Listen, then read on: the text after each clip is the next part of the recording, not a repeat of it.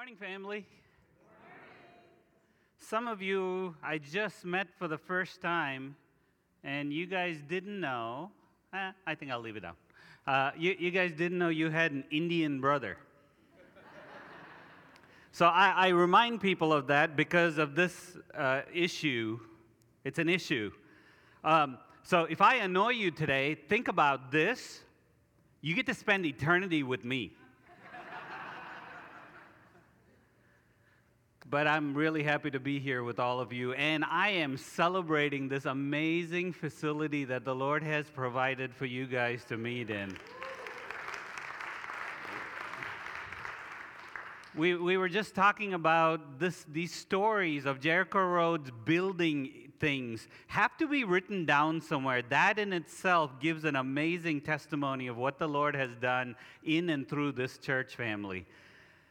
But you know what? I am incredibly thankful, yes, for the building, but even more for leaders like Jim and Nicole, for Brian and Janine, for Nancy, who I didn't get to say hi to her, but this morning when I woke up, I said, hey, I get to be a part of Nancy leading worship this morning. I remember the last time she was leading, I was so excited, so thankful, and for the team. I am thankful for you and excited to work with elders and a leadership board like you guys have. I'm telling you, what you guys have here in leadership in this church is an amazing, amazing God-appointed, put-together group. They wait in prayer. They wait on the Lord, and He moves in amazing stuff in and through them. And I am so thankful and so excited for you guys. I can't wait. I'm always in this thing. When Jim calls me, I'm always in this thing of, what's the next story? Because I know there's one coming. That's a great place to be. So I have to tell you that one of the things that I'm going to do is go into a message today that I'm not entirely comfortable with, okay? Every message that the Lord has preached through me has always in some way worked through my life, which makes it really uncomfortable. Because everything I preach, one way or the other, He has begun to dig into me or has been working in and through me for a long time. So if there's some place in the message where I just break down, I'm sorry, guys. I'm telling you ahead of time. This stuff is personal and it's raw right now. Okay? If you guys can put up with that for me, that would be great. But I'm going to go into 1 Kings 19, and it's a large passage, it's 1 through 19. I'm not going verse by verse, but I want to read that section for you and catch you up to the story. So I'm going to tell you the part of this verse, and then I'm going to tell you sort of where this verse ends up, and then we'll read the middle section together. All right? Let's pray. Let's start there.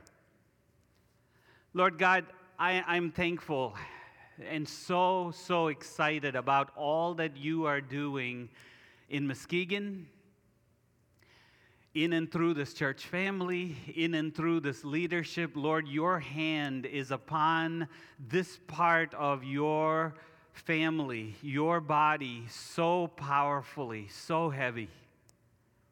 And I am thankful for the ways that you are working in them and through them to reach, yes, who attends here, but so much more. This community reaching in leadership in so many ways through this district, in reaching, Lord, across this nation, in reaching even to the ends of the earth, Jerusalem, Judea, Samaria, and to the ends of the earth. Lord, you are at work in and through this church family. So this morning, Lord, as I come with this word which you have laid on my heart, I come understanding that there's something you want to speak here. Help us to listen, Lord. Help us to hear you. Spirit of God, would you make our heart attentive? Would you, Lord, make me attentive? that I might hear you and speak only what it is you want. Use me, Lord, as you will. In Jesus' name, amen. If any of you know Elijah, that name, right? You probably know the story of Elijah on Mount Carmel. That's usually what everyone knows about Elijah. So here's this great, awesome, powerful event where Elijah has kind of done a showdown with the prophets of Baal. There's 400 of them, and there's one of him. All right? They have a fake God. He has God Almighty. The showdown goes through this whole sacrifice process. They're going crazy, doing all kinds of stuff, cutting themselves. He's making jokes. That's a really funny passage, by the way, if you hear what Elijah is saying to the prophets. He goes through all of this stuff that's going on, and nothing happens to their sacrifice, although they wait. And he says, let's make this harder. Wet wood doesn't burn, right? Let's dump as much water as we can on this wood. And so they go through this whole process. He makes it 100 times harder. And then God goes, whoo! And the entire sacrifice and all the water in the ditch around it, it says everything is consumed in like 1 second. And God proves himself to be God. The prophets of Baal have been put to death. Elijah was used over and over again to address the issue of idolatry in Israel. And that was one of those defining moments where the issue of idolatry is dealt with, and God used him. Boom! There it was, the answer. Wouldn't it be great if God always answered that way? You know that guy who cut you off in traffic, right? Not that I would ever do that. So we're at the end of that passage, all right? That's where we are. So that just happened, and there's been a famine on the land that Elijah actually called down on the land because of their sin. And Elijah begins to pray right after that happens and says, Lord, lift the famine. And he waits, and he waits, and he sees this little cloud starting to approach, and he knows that God is answering. And so he then takes off, and that's where our passage is. Now Ahab, who was the king of the land, the evil king, and Jezebel, the instigator of all that was evil in Israel, his wife, Ahab and Jezebel. Now Ahab told Jezebel everything Elijah had done and how he had killed all the prophets with the sword. So Jezebel sent a messenger to Elijah to say, may God, the gods deal with me, be it so ever so severely, if by this time tomorrow I do not make your life like one of them. Elijah was afraid and he ran for his life. That's one of my, When he came to Beersheba in Judah, he left his servant there while he himself went on a day's journey into the desert. He came to a broom tree, Dyson tree, upside down. No, I don't know. He came to a broom tree, sat down under it, and prayed that he might die. I've had enough, Lord, he said. Take my life. I'm no better than my ancestors. He's a little bit of a drama queen. Then he lay under the tree and he fell asleep. All at once, an angel touched him and said, get up and eat.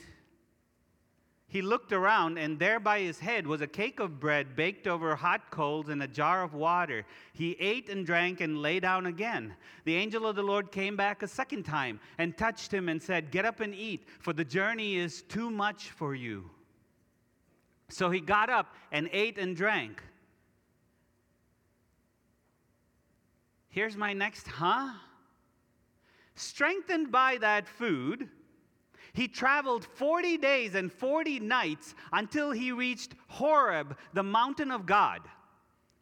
There he went into a cave and spent the night, and the word of the Lord came to him, what are you doing here, Elijah? He replied, I have been very zealous for the Lord God Almighty. The Israelites have rejected your covenant, broken down your altars, and put your prophets to death with the sword. I am the only one left, and now they are trying to kill me too.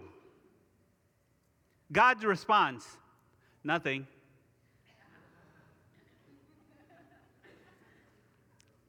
Verse 11. Then the Lord says, "Go out and stand on the mountain in the presence of the Lord, for the Lord is about to pass by."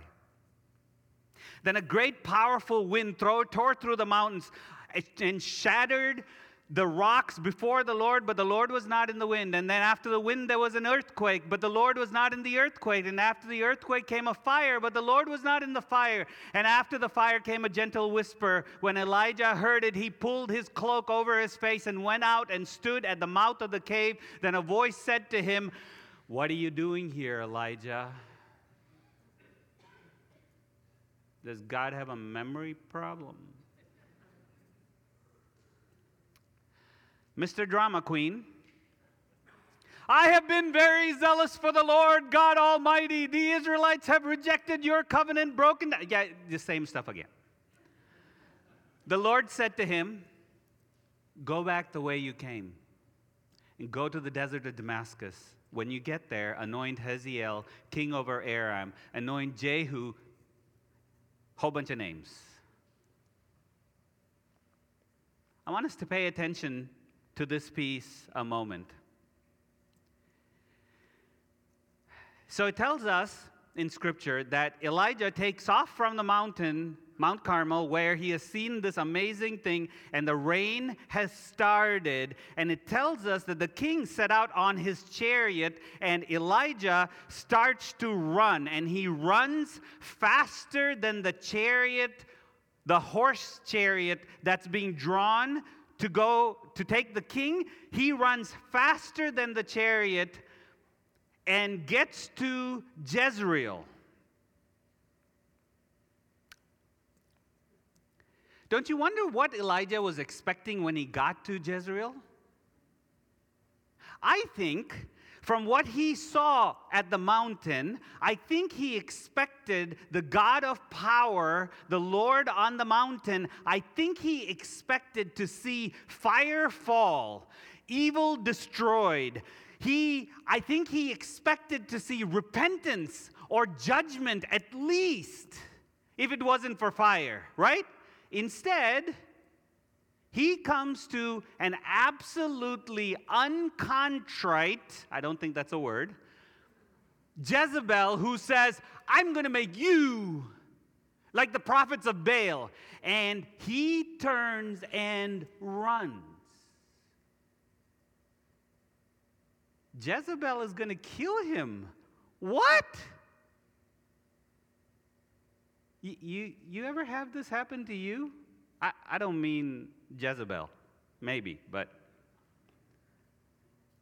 you ever see the Lord answer something in power? You see his hand so powerfully, perfectly guiding and leading you, and when you get there, it is the worst possible thing ever when you get into it. And you go, "Wait, did I hear wrong? Did I follow the wrong person? What just happened? I did everything, right? And here, what happened here?" And you step in, and everything in your life seems to suddenly start falling apart. You're running for your life. Your career is falling apart. A life situation has taken you over. Your kids are acting weird. I mean, weirder than usual. Everything seems to be coming apart. Nothing is like you expected when you got there. I see a few of you nodding your heads.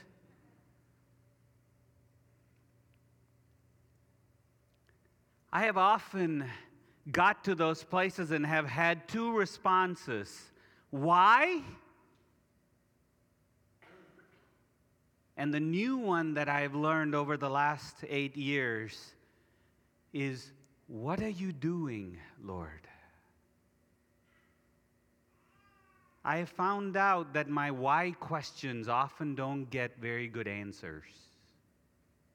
What are you doing seems to begin to reveal the hand of the Lord. Questions matter. Back to the story.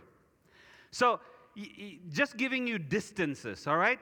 So when this happens, it tells us that Elijah runs for Beersheba. You know how far away Beersheba is from Jezreel? 100 miles. That's like beyond, that's a triple ultra marathon. 100 miles? He was trying to get as far away as he could. Was he? Yeah, sort of. But in a particular direction. He runs 100 miles, gets to Beersheba, drops off his servant, says, I don't want you to follow me anymore. And he goes another day and night into the desert, into the wilderness, to go and die. So when he gets there, he finds this Dyson tree and lays down at the bottom of it and goes to sleep. And the Lord appears to him. By the way, when you see angel of the Lord in lots of places in the Old Testament, it's usually God himself showing up. So the angel of the Lord shows up, comes and brings him food and water. No answers. No suggestions of what to do next. He brings him food and water. Elijah is tired. He's exhausted. Physically, mentally, emotionally, spiritually in a battle, cognitively confused by what he's seen. He's done. He's just done. God brings no lectures, no advice, simply bread and water for him to drink. Lets him sleep. Wakes him up, lets him sleep. Elijah wakes up, and what does he do? He's strengthened by what just happened. So he sits quietly in the presence of the Lord. Nope, that's not what it says. He gets up and initiates another journey. This time 40 days and 40 nights to Mount Horeb. Who knows the other name for Mount Horeb and pastors not allowed? It is Mount Sinai. Somebody said it here. Mount Horeb is Mount Sinai. Mount Sinai is where God gave Moses the 10 Commandments. Mount Sinai is the mountain of the Lord where Israel has seen God act in particular ways. He initiates a journey, all his own idea, to go to the mountain of the Lord to go look for God. Did God tell him to go anywhere? I just want to confirm this. Did you hear anywhere in that passage that God told him to go anywhere? No. God met him where? Under the broom tree. He initiates a journey. 40 days, 40 nights, goes to Mount Sinai. In fact, God seems kind of irritated when he does talk to Elijah when he gets there. What are you doing here? Right? What are you doing here?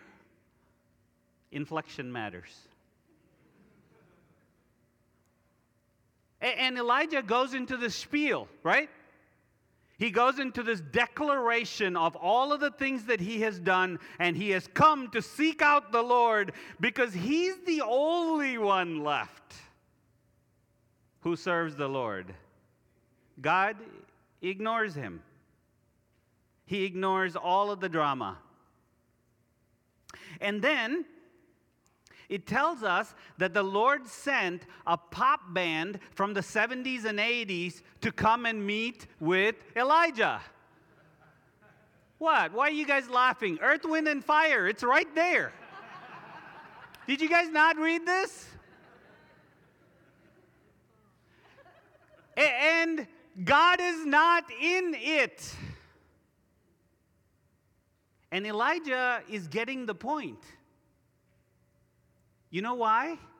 Because when God whispers, Elijah covers his head. Elijah came looking for God in a particular way. He wanted God to act in a particular way. And God confronts him with all of it. And then comes in a whisper. And Elijah knows it. And God asks him again, "What are you doing here, Elijah?" When God asks a question twice, it's not because God has a memory problem. It is because the person who he's asking the question hasn't got it yet. The point is the person's understanding of what's going on. It is not that God does not understand what is going on. God doesn't respond to his self-pity. He does not respond to his claims. In fact, what he tells him to do, if you follow the directions afterwards, is he tells him to go all the way back from where he came.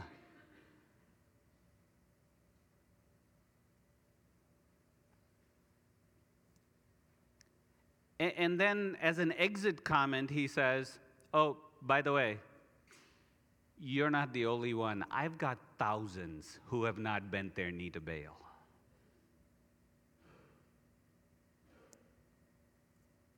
You guys tracking with me? I want you to pay attention to these three things because I'm going to bridge this across to the gospel and then to us. Maybe you're already starting to connect the bridges. Elijah expected God to act in a certain way in Jezreel. When God did not meet him the way that Elijah expected, he ran away. The issue of expectations is what I want you to pay attention to. Instead of paying attention to God, who appeared to him at the broom tree, Elijah seems to not so much like that appearance. And so he goes to Horeb looking for the God he wanted, rather than the God who showed up. He didn't want a table-waiting God.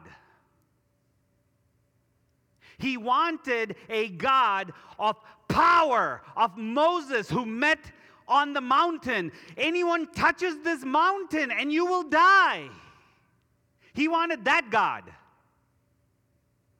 This table-waiting God,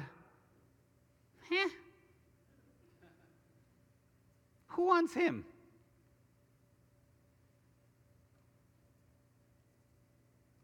Elijah wanted God to behave in the way that he expected him to behave. In other words, Elijah wanted a God in his own image, the way Elijah defined God to be. Oh, but flip over to the New Testament and you will see the same thing again. It is part of the story of the gospel. The Jews in Jesus' time were under Roman occupation. They expected Messiah to come a particular way, correct? Their biggest problem with him was, "But you're not the God we imagined. You're not the Messiah we imagined." Jesus comes in weakness, in a way quite unexpected. He was born to an unwed teenager, in a stable, weak, needing to grow up in wisdom and stature.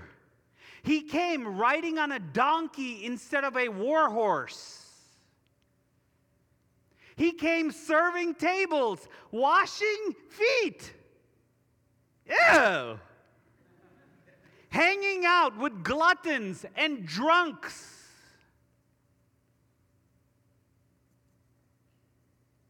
He didn't meet their expectations. And so they tried to kill him. Some theologians think that perhaps Judas's betrayal of him is motivated by this Messiah piece, that surely if he betrayed him and they tried to kill him, suddenly he would come out as the powerful God they were expecting. But no, Jesus disappoints even that, and he dies. What the heck? What kind of a Messiah is this? He wasn't who they expected. Yet God chose the cross to save people like you and me. This unexpected appearance, this God who was not according to the image that was in the minds of the Pharisees,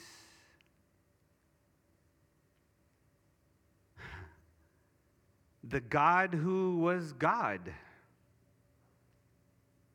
not the expectations of the people. They didn't meet his expectations, they crucified him. How about us today? How about us today? Is God letting you down on your expectations? Is life not turning out what you thought it would be like if you followed Jesus? But I thought following Jesus means I'll be happy all the day. No?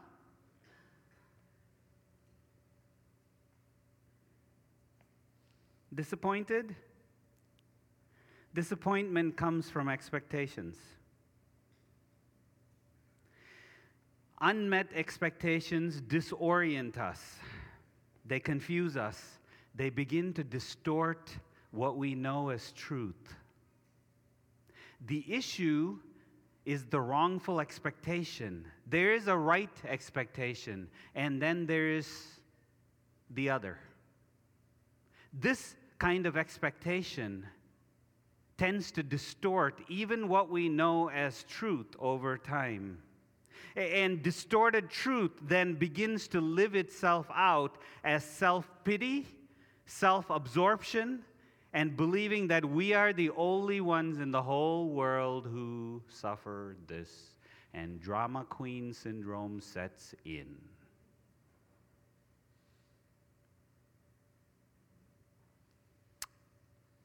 Maybe you don't know that expectations is where this started, expectations of God, but you know the drama queen part.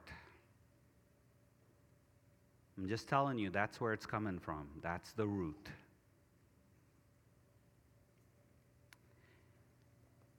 Are your formulas not working?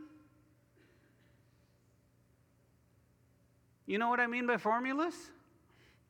We like predictable, controllable things, right? And so to predict and control, we figure out the formula in everything. So I do this, and then I do this, and everything turns out like this. And life goes, nah. You do this, and you do this, and you get a big egg at the end. What just happened? How many of us approach God that way?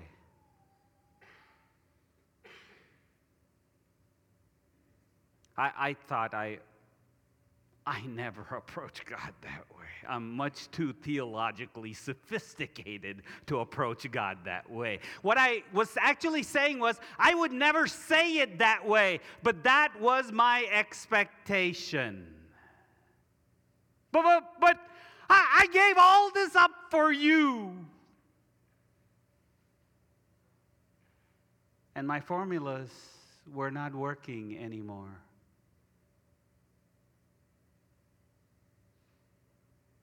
God, you're not showing up like I thought you were going to show up. The longer we have walked with the Lord, the scarier this piece is, because some of those formulas have become hardwired until God has to break it loose from our life so that we pay attention to Him instead of us and our formulas.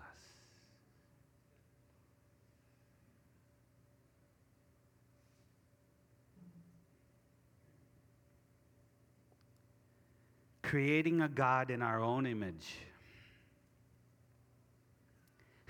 Elijah was used to drive out idolatry from Israel. And when we get to this part of the story, turns out Elijah has an idol, a god in his own image.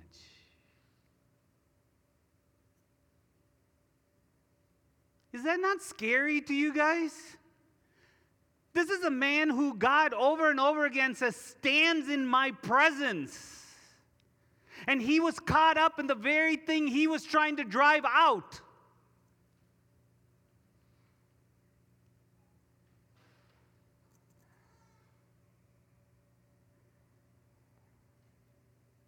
When we find ourselves in these places, it's really important for us to ask the question, am I centering myself in truth or emotion? Because when we enter into these places where God is not acting like I expected, our emotions go on overdrive, right?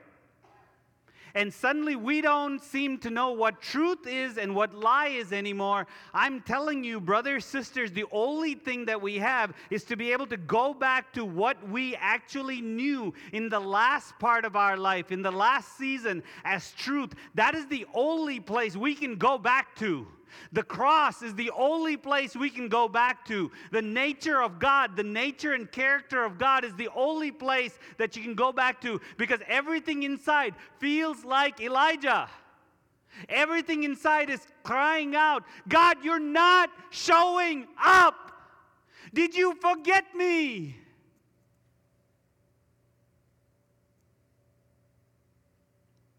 Scripture says that you were made by God, that you were made for God, and that you were made for His glory. That you were made by His design. Not one cell in your body is there by accident. Every cell was put exactly where He wanted it to be.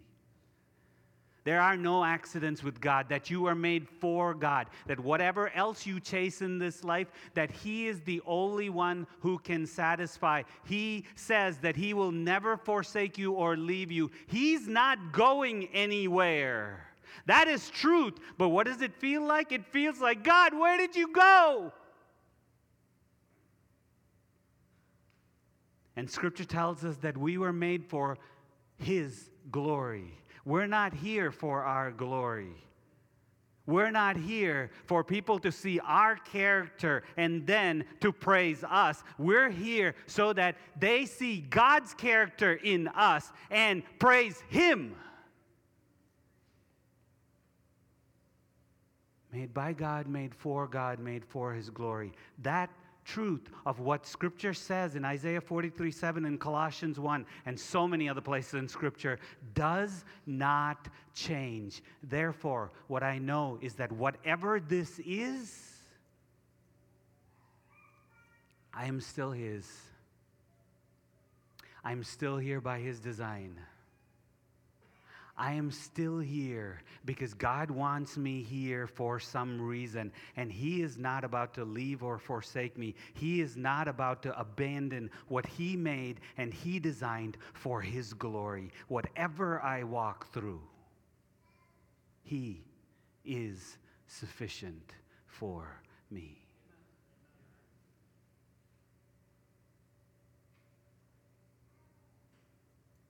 God's character, His nature, His unchangingness, that's where we run. His purposefulness in all that He does.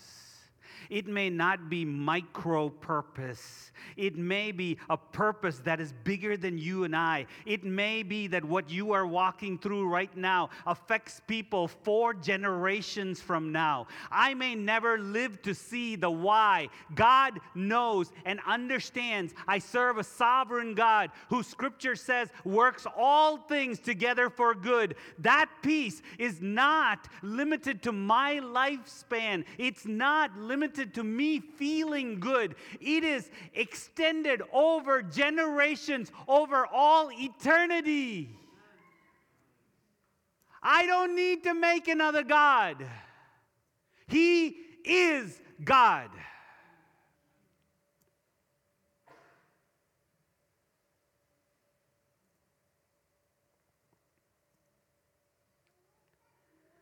Crisis and trial always reveal where our relationship is with God. Are we actually His, or do we possess Him? Please hear the question again. Are we His, or do we own Him?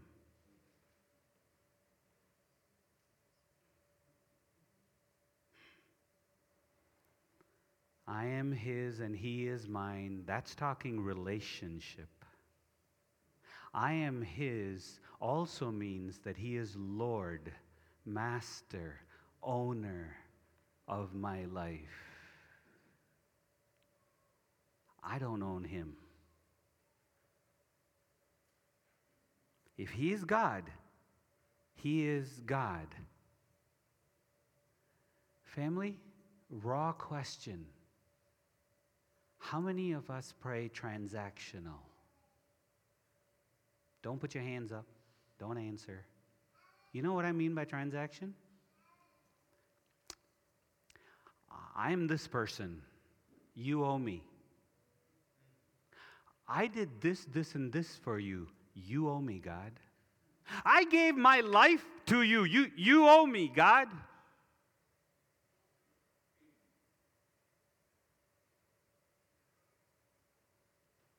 Is that a relationship?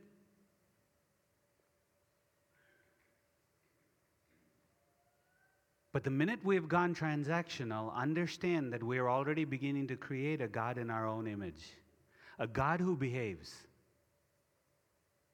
A God who shows up as a genie or a butler when we call Him. Because He owes us. Is that the God you see in the Bible?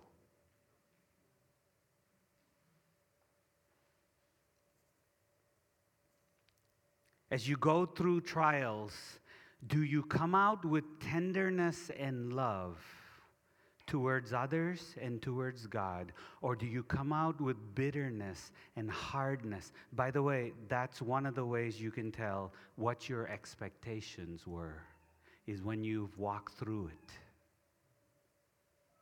Has your heart softened towards God and other people? Or has your heart hardened? Tells us of those expectations.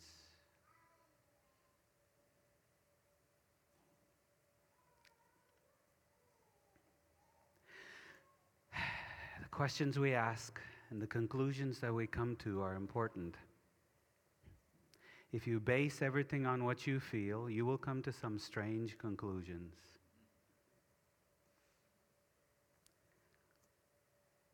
Is God speaking to you about something? Is there a battle you're wrestling in? Is there something stirring up inside you, remembering prayers?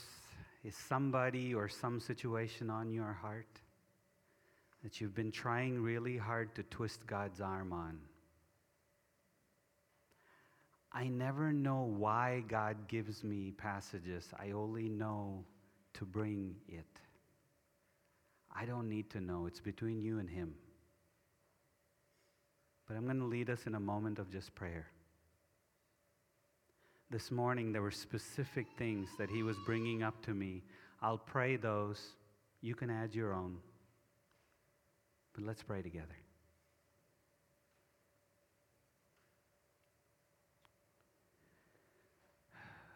Lord God, thank you for the transparent lives in Scripture. Thank you that you do not hide the weaknesses of your servants. We see ourselves, Lord, in them. I have been in many of those places, Lord, where you did not meet my expectations, and I have gone some strange places until you pointed this stuff out to me.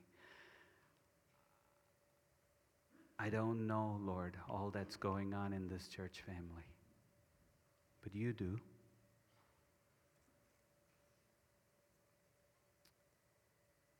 Father, Would you forgive us if our responses are revealing that we have made an idol in our own image?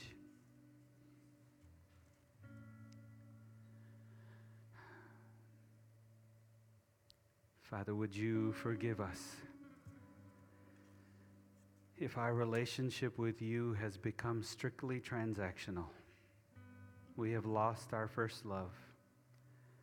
Now it's do this, do that, no longer the joy of knowing you that overwhelms us.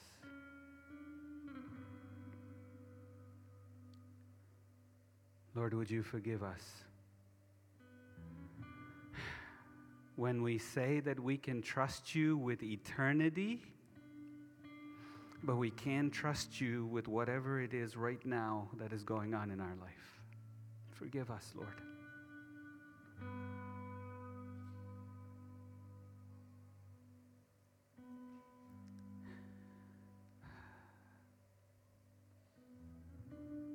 Lord, your word is filled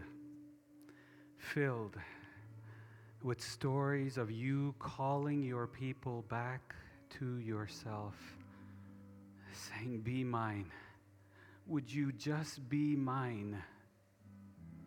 Lord, this morning I sense you calling to this church family, calling them to be all yours. Not giving in to the emotions as our Lord, not giving in to our expectations as our Lord, not giving in to what the world says we should have, not giving in to even what our own flesh chases after, but Lord, completely, totally given to you, to be yours. Whatever comes, whatever happens, whatever is the answer or not the answer, to be yours fully.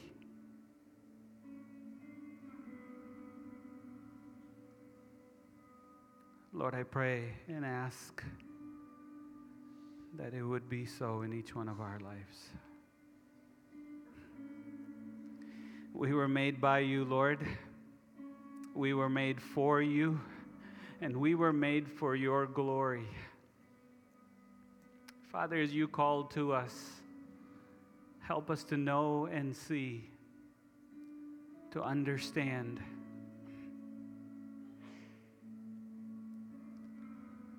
that even when things are not predictable for us, we know we can trust that you are good, that you will always do what is righteous and true and just, that you will always do what it is that brings your praise, your glory, your name lifted high. May this be sufficient, Lord, for us.